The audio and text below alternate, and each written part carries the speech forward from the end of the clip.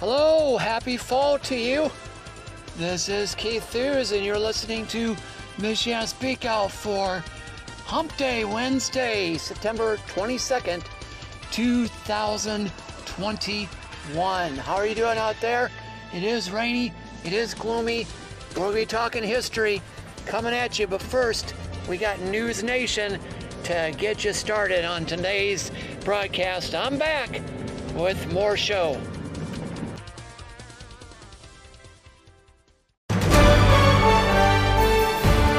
News Nation this hour, I'm Vic Vaughn.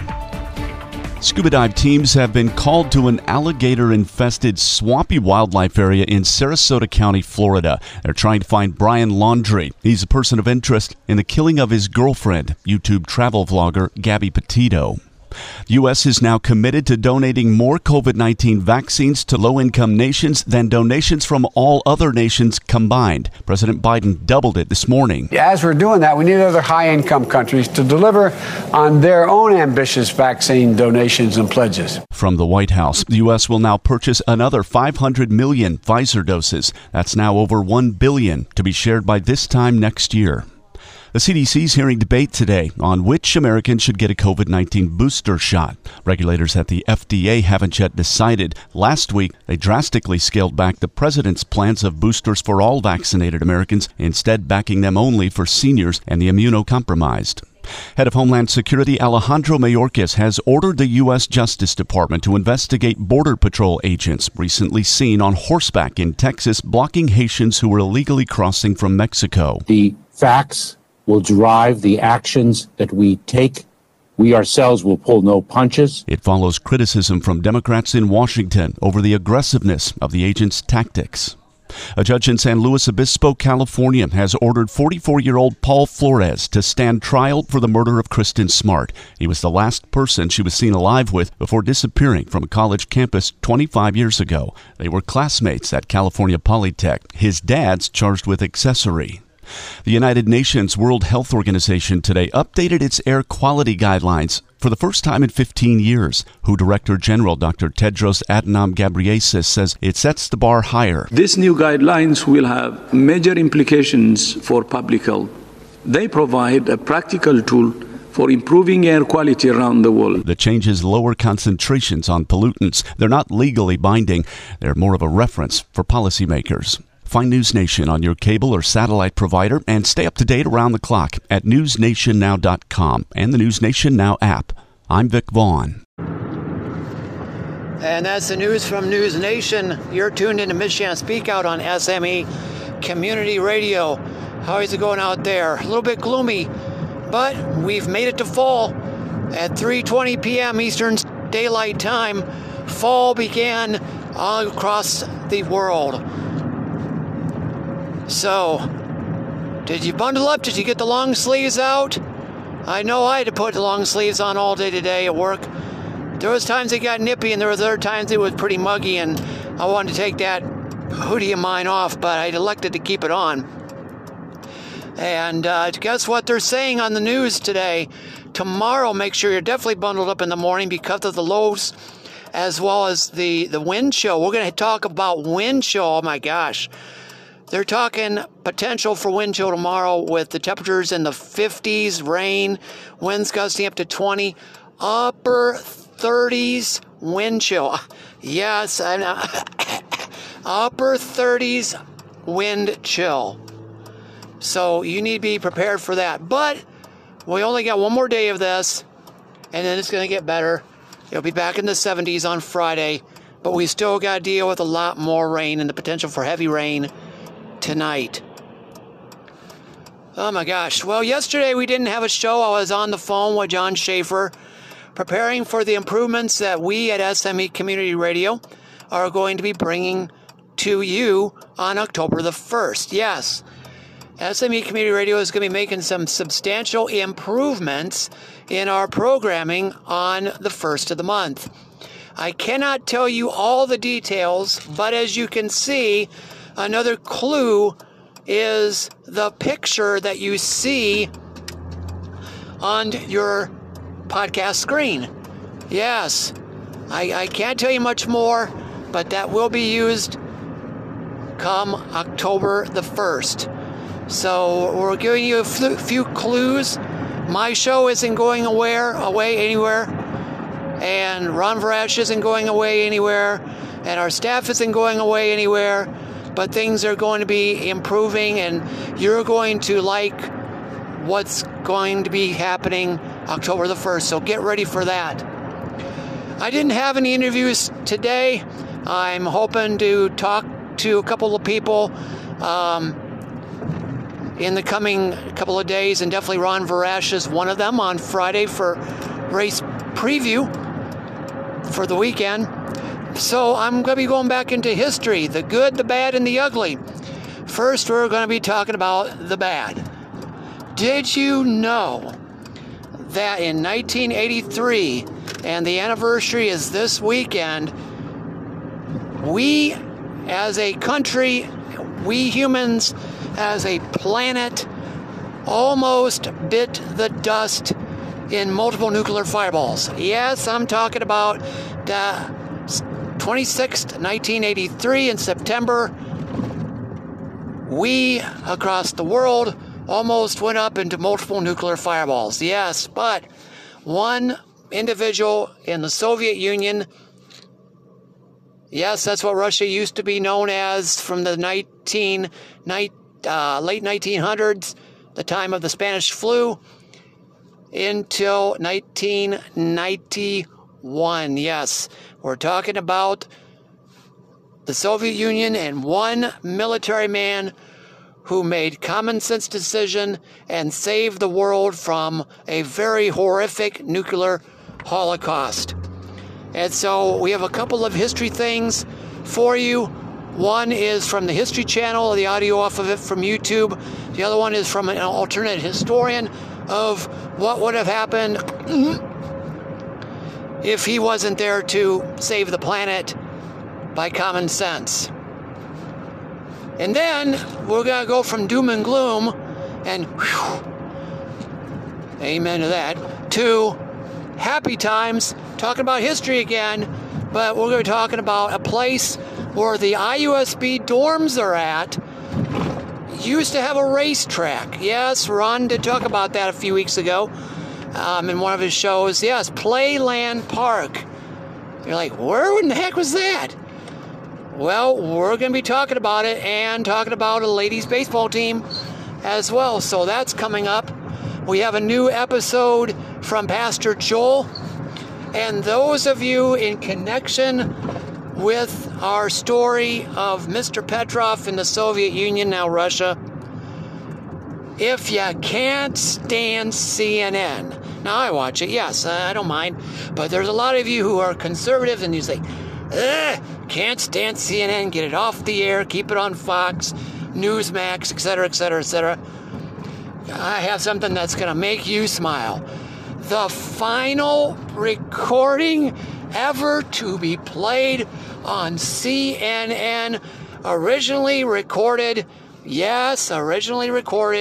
planned for by CNN by Mr. Ted Turner himself. Yes, I'm talking about Jane Fonda's husband, Ted Turner, the founder of CNN, had commissioned two things to be recorded.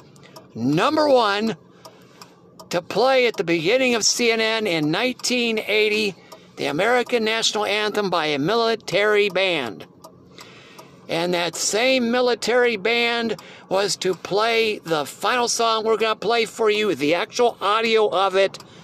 Yes, I also got that from YouTube. To be played in the event of Doomsday on CNN.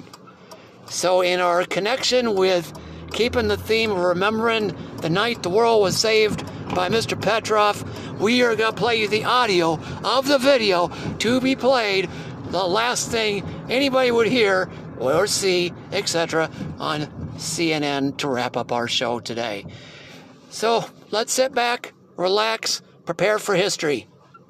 Enjoy fall. It's here. Bundle up. You're listening to Michiana Speak Out on SME Community Radio.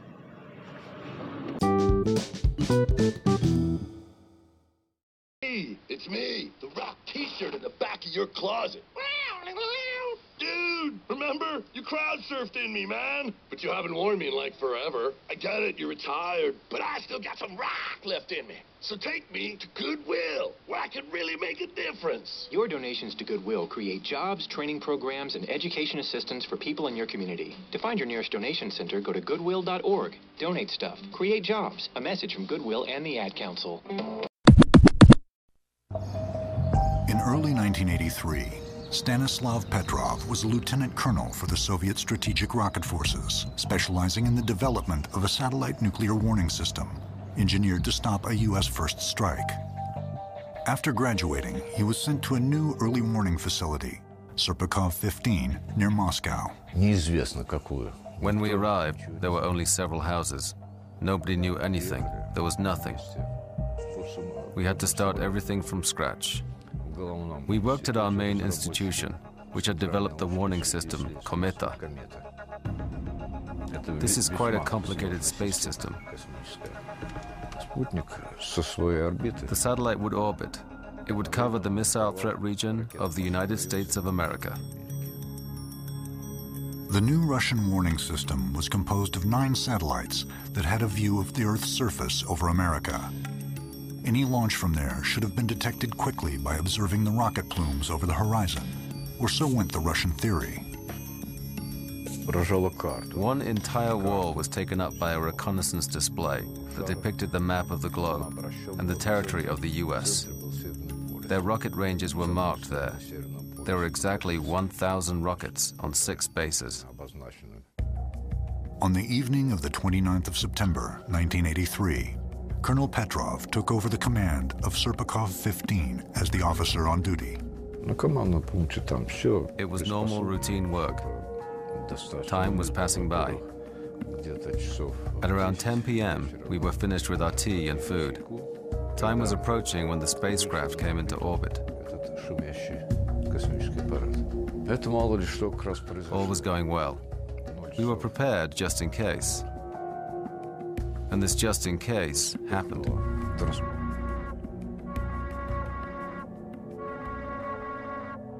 Colonel Petrov had received a signal confirming an American nuclear attack.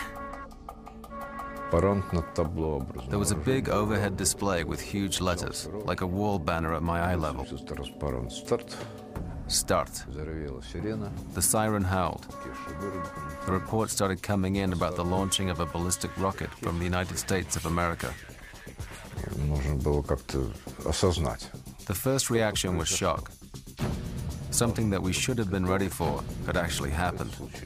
There was a status panel in front of me, and on the left, one rocket range in the US was lit up. Next to it, there was a number 1 launching rocket. The probability indicated was the highest possible.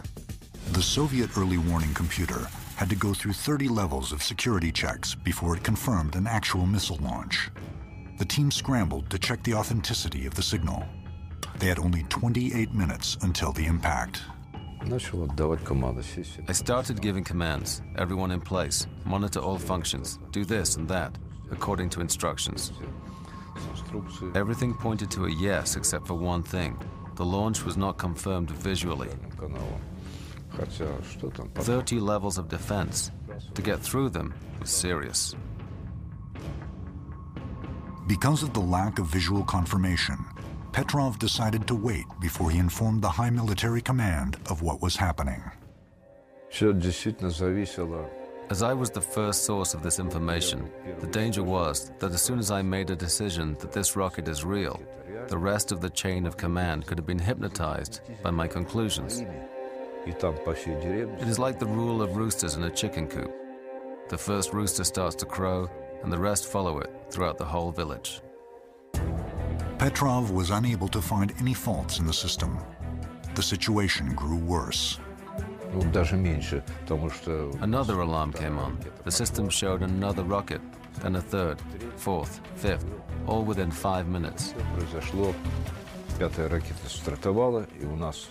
So there is a rocket attack sign on the overhead displays now.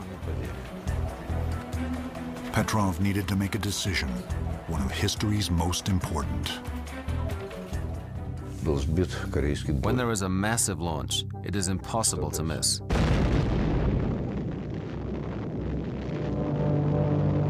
Half of the population gets destroyed right away.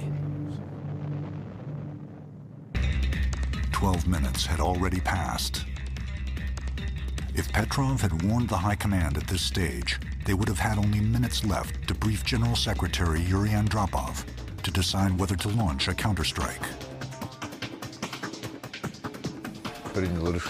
I had to make a decision.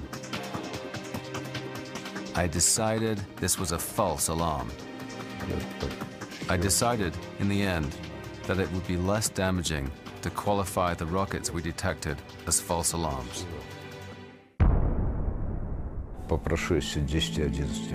After 10 or 11 minutes passed, the relief came.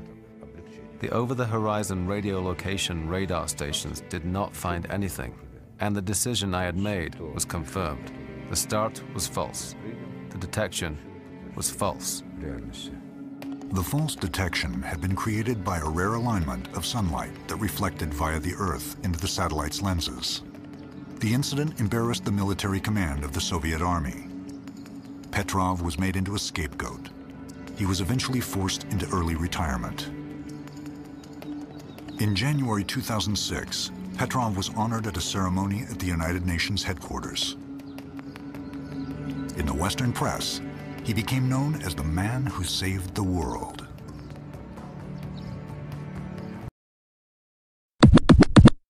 Hello everyone, I'm Matt Mitrovich, the alternate historian. I originally planned to ask a different what-if question today, but instead, I'm going to honor someone who saved the world. On September 18th, 2017, it was reported that Stanislav Petrov had passed away in May. Now, some of you may be asking, who the hell is Stanislav Petrov, and why should I care that he died? Well, I'm here to tell you why you should care. On September 26, 1983, Lieutenant Colonel Stanislav Petrov was working at a missile detection bunker south of Moscow in the Soviet Union. His computer alerted him that the United States had launched 5 nuclear missiles at the USSR. Petrov, however, thought this was a false alarm, as it had always been assumed that any first strike by the Americans would involve hundreds of missiles instead of just 5. Plus, he knew the system he was using was highly unreliable. Thus, Petrov, being one of the only civilian-educated officers on duty that night, chose not to notify his superiors, which meant he would be disobeying a direct order. Lucky for him, and us, it was eventually confirmed that a glitch in the system had caused a false alarm. What is significant about Petrov's decision is just how likely nuclear war could have broken out in 1983. Tensions between the Americans and Soviets were at an all-time high due to Korean Airlines Flight 7 being shot down on September 1st after it had crossed into Soviet airspace, killing everyone on board, including a U.S. congressman. On top of that, many Soviet officials feared an American first strike was likely. This belief was caused in part because of then-President Ronald Reagan's plans to deploy Pershing II nuclear missiles to West Germany and the announcement of Strategic Defense Initiative, which called for nuclear weapons to be put in orbit. The Soviets, however, were already jittery about the Americans before these announcements were made. In 1981, then General Secretary Leonid Brezhnev and KGB Chairman Yuri Andropov, who would later succeed Brezhnev as General Secretary in 1982, announced a secret American nuclear attack on the USSR was imminent to high-ranking KGB officials. Thus, we can assume the Soviets would be quick to retaliate at any sign of an attack. So as you can see, Petrov made the right call and prevented World War III from starting. Although initially praised by his superiors, Petrov was never officially commended, as it would have embarrassed powerful Soviet leaders and scientists who had championed the early warning system. Instead, Petrov was reassigned to a less glamorous post and eventually took an early retirement. The rest of the world, however, wouldn't even learn about Petrov's quick thinking until after the fall of the Soviet Union. But we could have lost so much, and to prove it, we need to ask ourselves the question, what if Petrov wasn't there? What would happen next?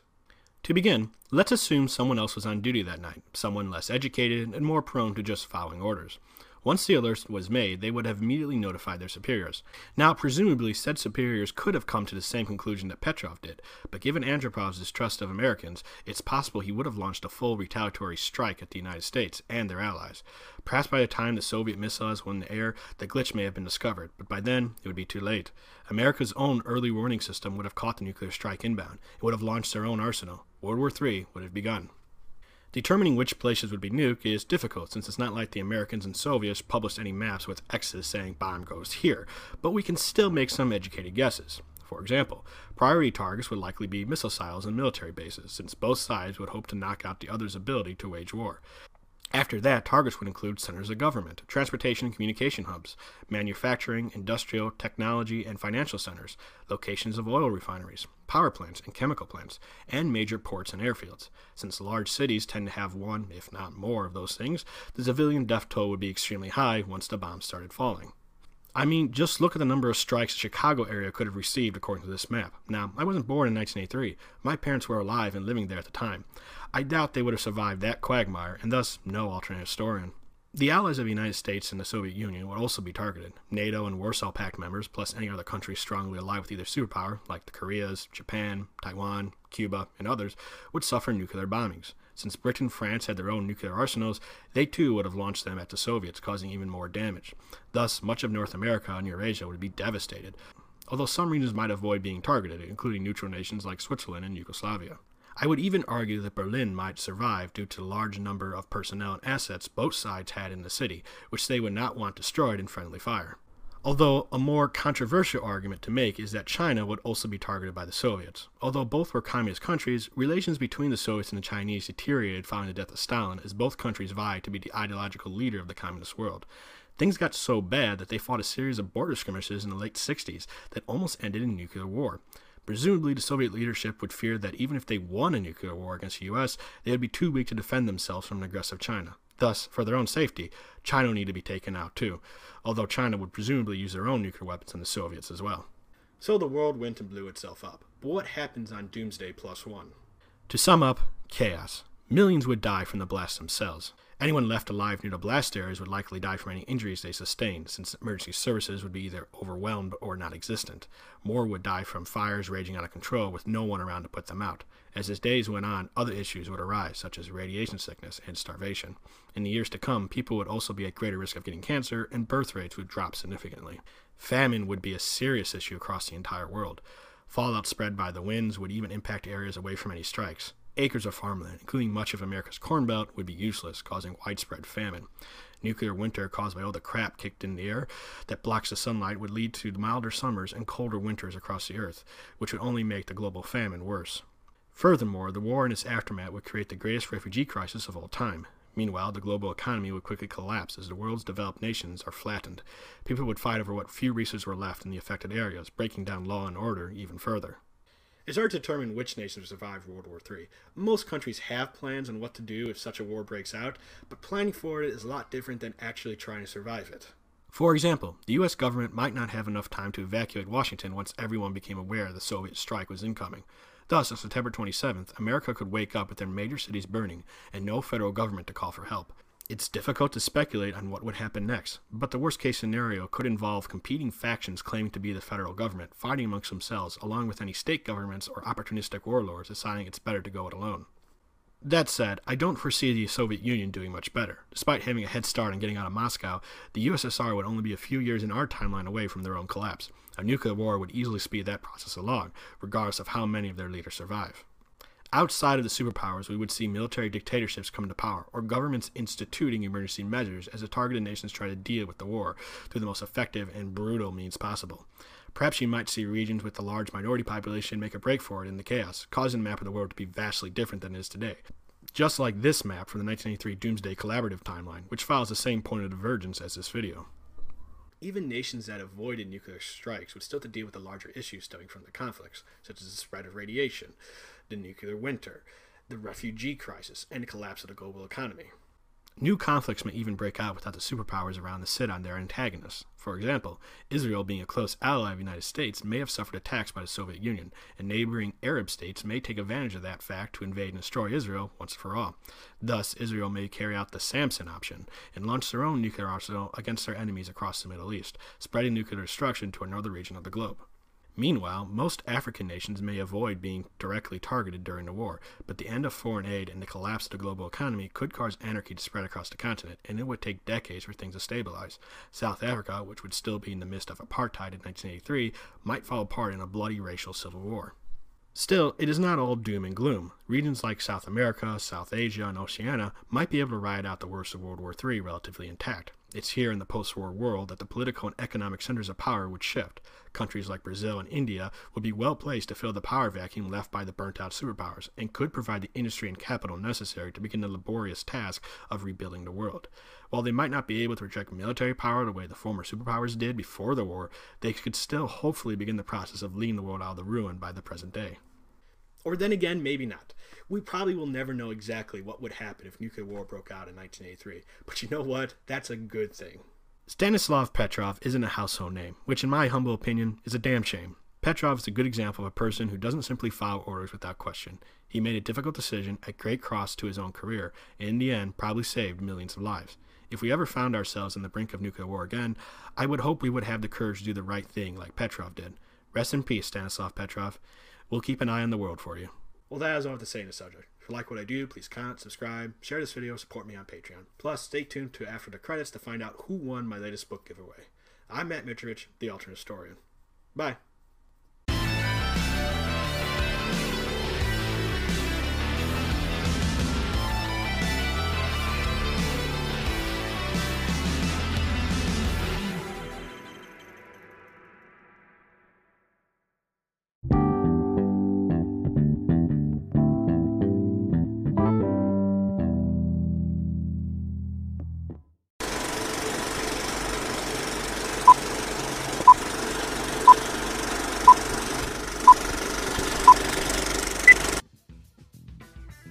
So welcome back, everybody, to another edition of the Mark M. Johnson Show. Before we get this episode started, I wanted to take the time to acknowledge everybody that have been supporting us. Thank you so much for your support and following the show.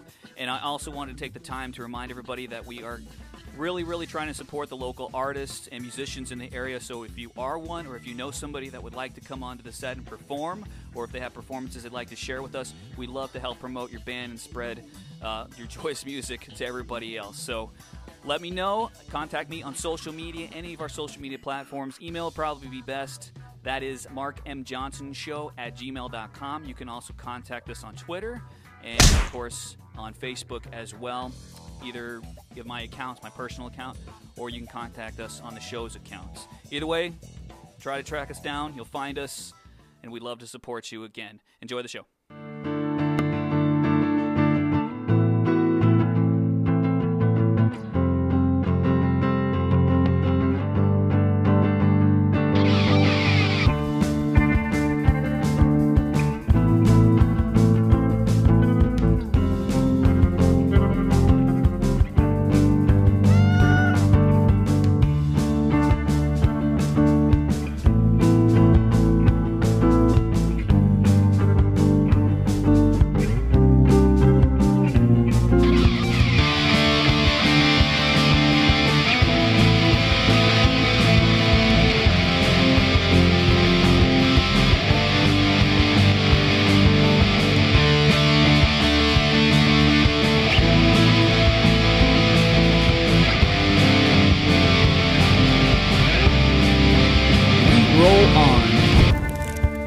Continue our tour here of the All-American Girls Professional Baseball League. Past stadiums, old stadiums, what's left of them, how they've been preserved.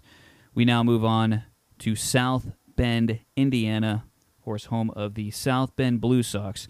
Now, this one is another one I thought was really cool that was unfortunately not preserved very well in terms of the history. If you walk by it, you'll never know. You'll never know that the Blue Sox played there. You'll never know the past of what actually was there. It's really cool. I mean, lots of places don't do this, but, you know, some do. In our last episode, we featured the Rockford Peaches. They preserved everything, and it took them a while to do that, too. It wasn't until 2010 before they got that park up and going and started preserving the legacy of the Rockford Peaches. So there's still time for the Blue Sox, and we actually were contacted by a group on Facebook, the reunion of the All-American Girls Professional Baseball League group that they have, and they said that there is something that's going to be put there. So that's good news, actually, for the Blue Sox and the legacy of the All-American Girls Professional Baseball League. So hats off to you guys. Let me know when that's going to be. I didn't get a clear indication of exactly what day that was going to be, but thank you so much for sharing that with us. I got a lot of people that were very interested in the pictures that we posted.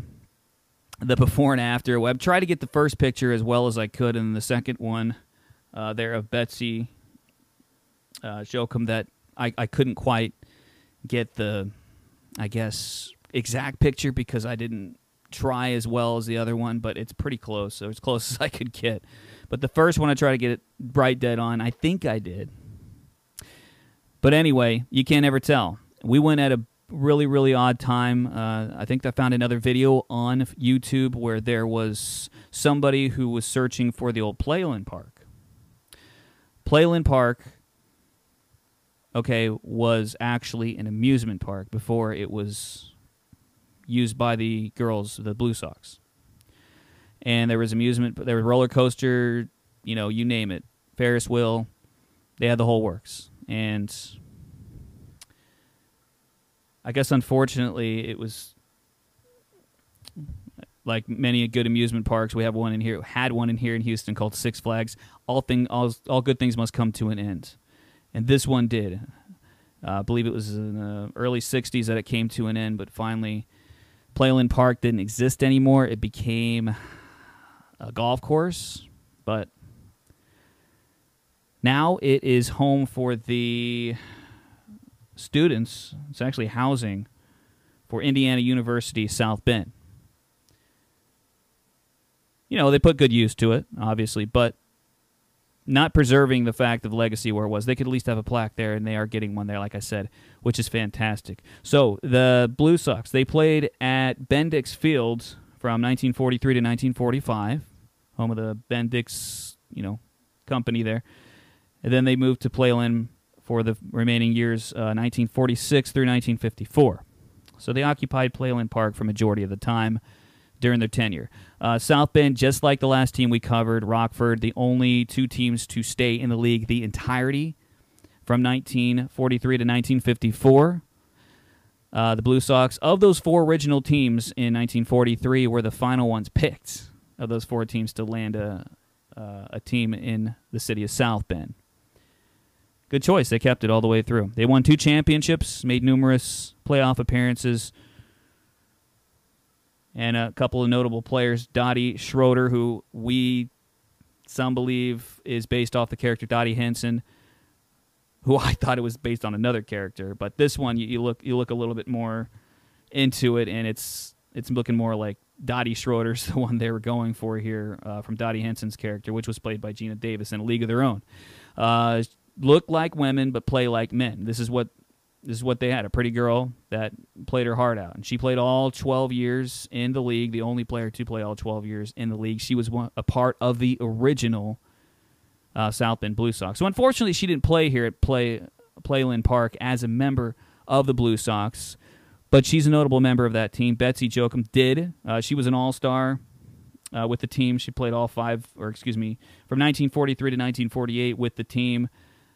She won a batting title in 1944, stole a record 7 bases in a game, which is tied for the all-time record in the league. And she quit because she was traded to Peoria. Dedication to South Bend there, as one would say. Earned a master's degree, so she was able to go do her own thing. But we're going to take a look at this park now because I've been rambling on, and let's take a look finally at what is now Playland Park. And I'm going to show you, I picked a tough time to go, but it's the only time I could go. Let's take a peek now.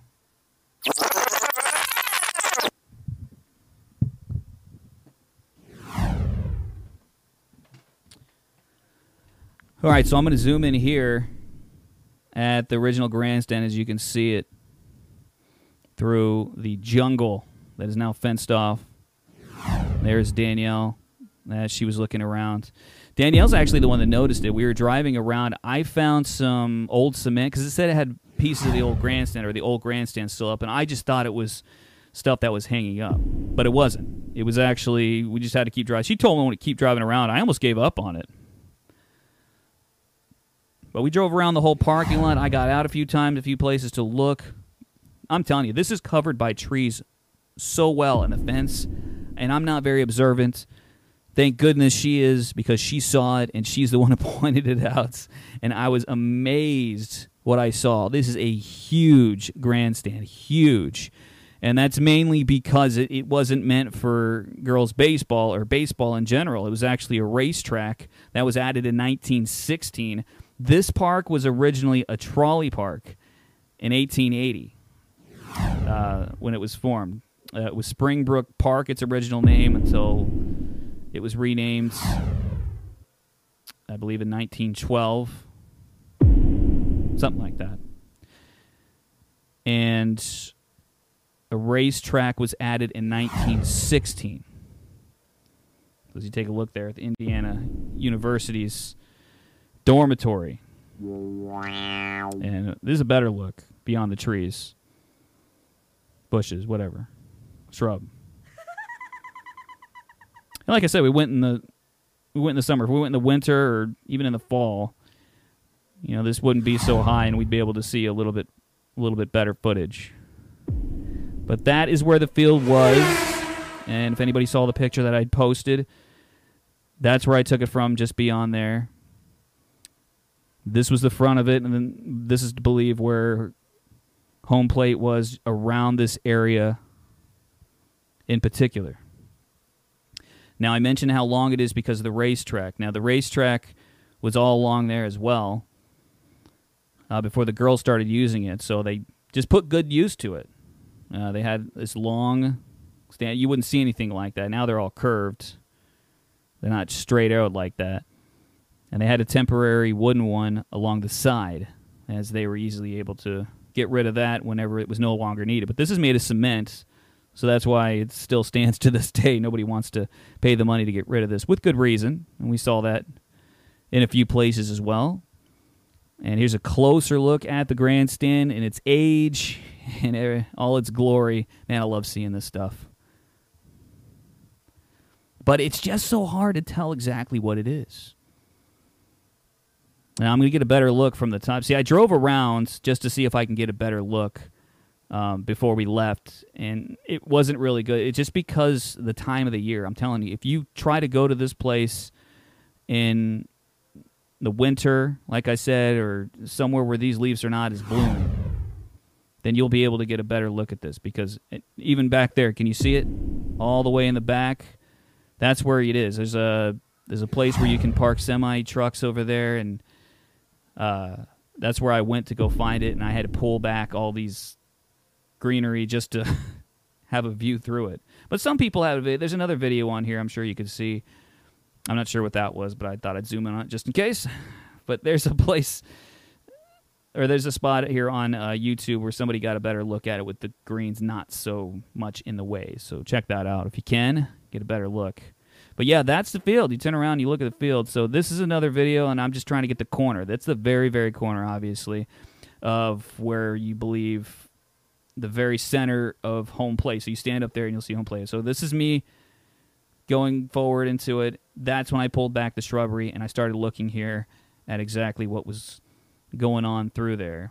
I couldn't go left to right very well because that's the only hole I can dig. That is the very top of the grandstand.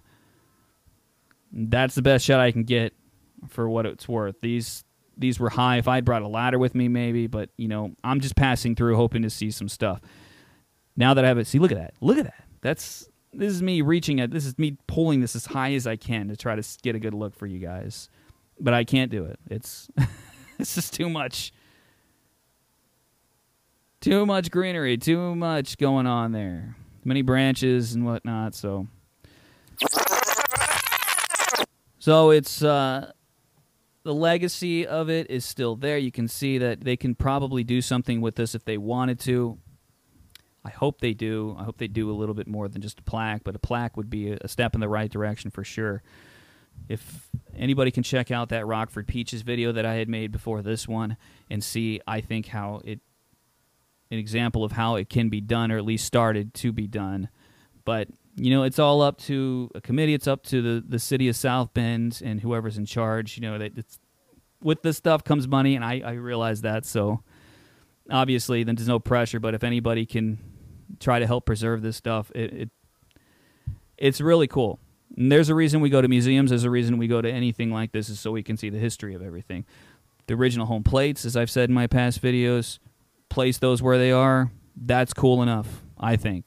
the original home plate. This is the home of the South Bend Blue Sox in the parking lot there somewhere. I don't know if you can possibly find that, but I don't know. Historians are pretty good at this stuff. And this entire time I've had nothing but trouble finding good history on the All-American Girls Professional Baseball League. Pictures, any information that's valid that can be used with good sources. It's been very difficult for me. And where others maybe have a better time looking, let me know if you have any information. I'd love to share it and post it because these girls deserve the recognition for what they played for and what they did and what they're still doing. It's not only interesting to see this, I think it's also in a way it's good for the girls. It's very inspirational to see where they played and kind of pick up that. Because, you know, when you go places, you know who was there, you know what they did there, and it's inspiring. And I think this can inspire a lot of people if they can just see exactly, or they could just stand in the tracks, stand in the box, in the outfield, anything of where these great players once stood. But that was, you know, just a little bit of what Playland Park still has to offer. Some other places I visited, they didn't even, I'm not even sure if it was the right areas that I went to. And I'll share that with you momentarily as well. A lot of cool events went down here, and I wanted to talk about them, but there's so many to list here, and I feel like I've missed over them, so I'll make sure that I put them in the video whenever we finish the editing and lay that in there for you as well so you can take a good look at that. But that'll do it for this one.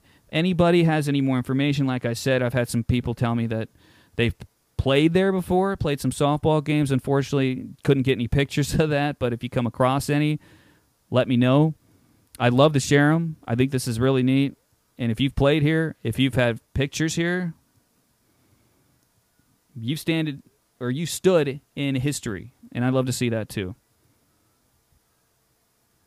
So as the show continues on with its, I guess, kind of building the legacy of the All-American Girls Professional Baseball League, the spirit, the ghosts that rise from these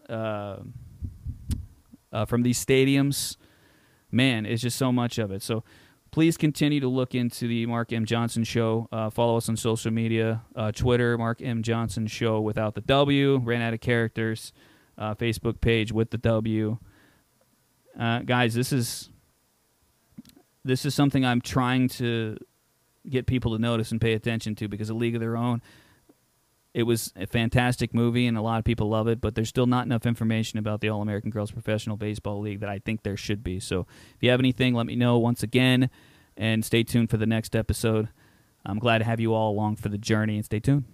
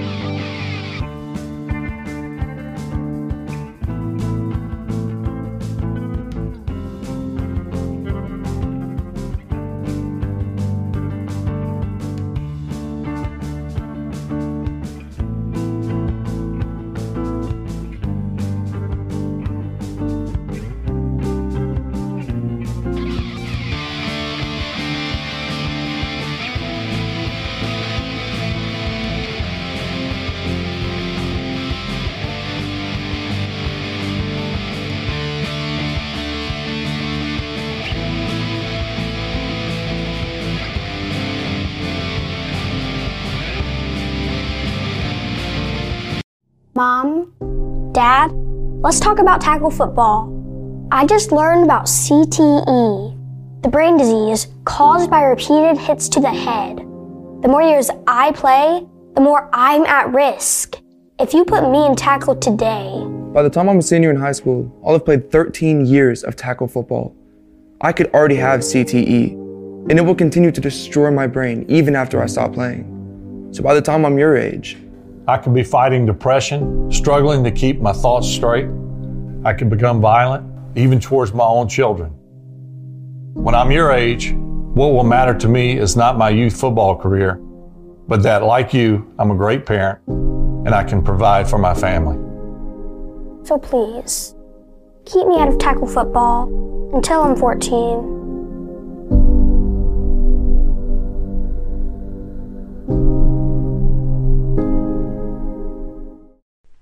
Greetings, I'm Pastor Joel of Heart City Church. You've probably heard the phrase, money talks. Well, the Apostle James agrees. Listen to James chapter 5, verses 1 to 5. Come now, you rich, weep and howl for the miseries that are coming upon you. Your riches have rotted, and your garments are moth-eaten. Your gold and silver have corroded, and their corrosion will be evidence against you, and will eat your flesh like fire. You have laid up treasure in the last days. Behold, the wages of the laborers who mowed your field, which you kept back by fraud, are crying out against you, and the cries of the harvesters have reached the ears of the Lord of hosts. You have lived on the earth in luxury and in self-indulgence. You have fattened your hearts in a day of slaughter. Yesterday we saw that James is bringing a lawsuit against those who are guilty of ill-gotten gain. Those who hoard earthly treasures at the expense of their fellow humans, they will stand trial. And James sets out as evidence all these possessions that the rich have been acquiring. As it turns out, in the final judgment, they're not very impressive. The riches have rotted. The gold and silver, it's rusty. The designer clothes in the closets, they're moth-eaten. This mass of decay speaks volumes to the futility of amassing wealth. But then James takes them and puts them on the stand. Listen to verse 4. Behold, the wages of the laborers who mowed your fields, which you kept back by fraud, are crying out against you, and the cries of the harvesters have reached the ears of the Lord of hosts. Do you find this language to be striking? James says the wages that rich people kept back from their workers are speaking. They're crying out. The money is testifying against them, saying, guilty, guilty, guilty. They say, look at all the folks you had to step on so that you could have all the best things of this life. Friends, what does your wealth testify about you? Earlier we heard James tell us that we can use our tongues to bless our Father. But that will do us no good if our bank accounts are crying out to God, which incidentally James notes here. Who is listening when money talks? Who is listening when the poor cry out? The Lord of hosts. The Lord of hosts. Those who employ others need to be seeking to bless them, not rob them. Those who have need to be generous with what they have. Proverbs 19:17 puts it in real good perspective. Whoever is generous to the poor lends to the Lord, and he will repay him for his deed. Now, if you're thinking, well, I'm not an employer, so my money isn't talking, I would remind you that the principle is for employees as well. We don't live to see what we're able to take our employers for. We're also called to be a blessing, to be a service to others in whatever God calls us to do. Now, if you're feeling convicted and you're concerned that your money may be saying bad things about you, well, I have good news for you.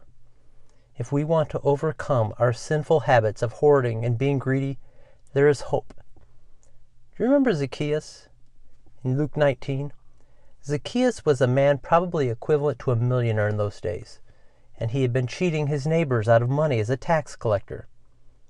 Well, Zacchaeus decided to put himself in a position where he could see Jesus. He climbed a sycamore tree, and an amazing thing happened. Many children know the story. Zacchaeus was a wee little man, and a wee little man was he. He climbed up in a sycamore tree, for the Lord he wanted to see. And as the Savior passed that way, he looked up in that tree, and he said, Zacchaeus, you come down, for I'm going to your house today, for I'm going to your house to stay. The Lord found Zacchaeus, and the Lord can find you too. Jesus can find you even when you're up a tree, and Jesus knows your name. You just need to make the effort to move towards Him, to put yourself in position, and Jesus will find you. And if you let Jesus enter into your life, then you'll find a new treasure that surpasses all earthly treasures. And you'll find your former treasures losing their grip on you. You know, after Jesus enters Zacchaeus' house, Zacchaeus says in verse 8 of Luke 19, "Look, Lord, here and now I give half of my possessions to the poor, and if I have cheated anybody out of anything, I will pay back 4 times the amount." Zacchaeus decided to accept responsibility for his actions, and at the moment the money stepped down from the stand, someone else took its place. That someone else is Jesus, and Jesus began speaking. And you know what Jesus said? Verse 9, Jesus said to him, "Today salvation has come to this house." And what a wonderful thing to have an advocate with the Father, the true treasure, our Lord Jesus, who speaks a far better word than our earthly riches. My friend, remember who you are and who you belong to.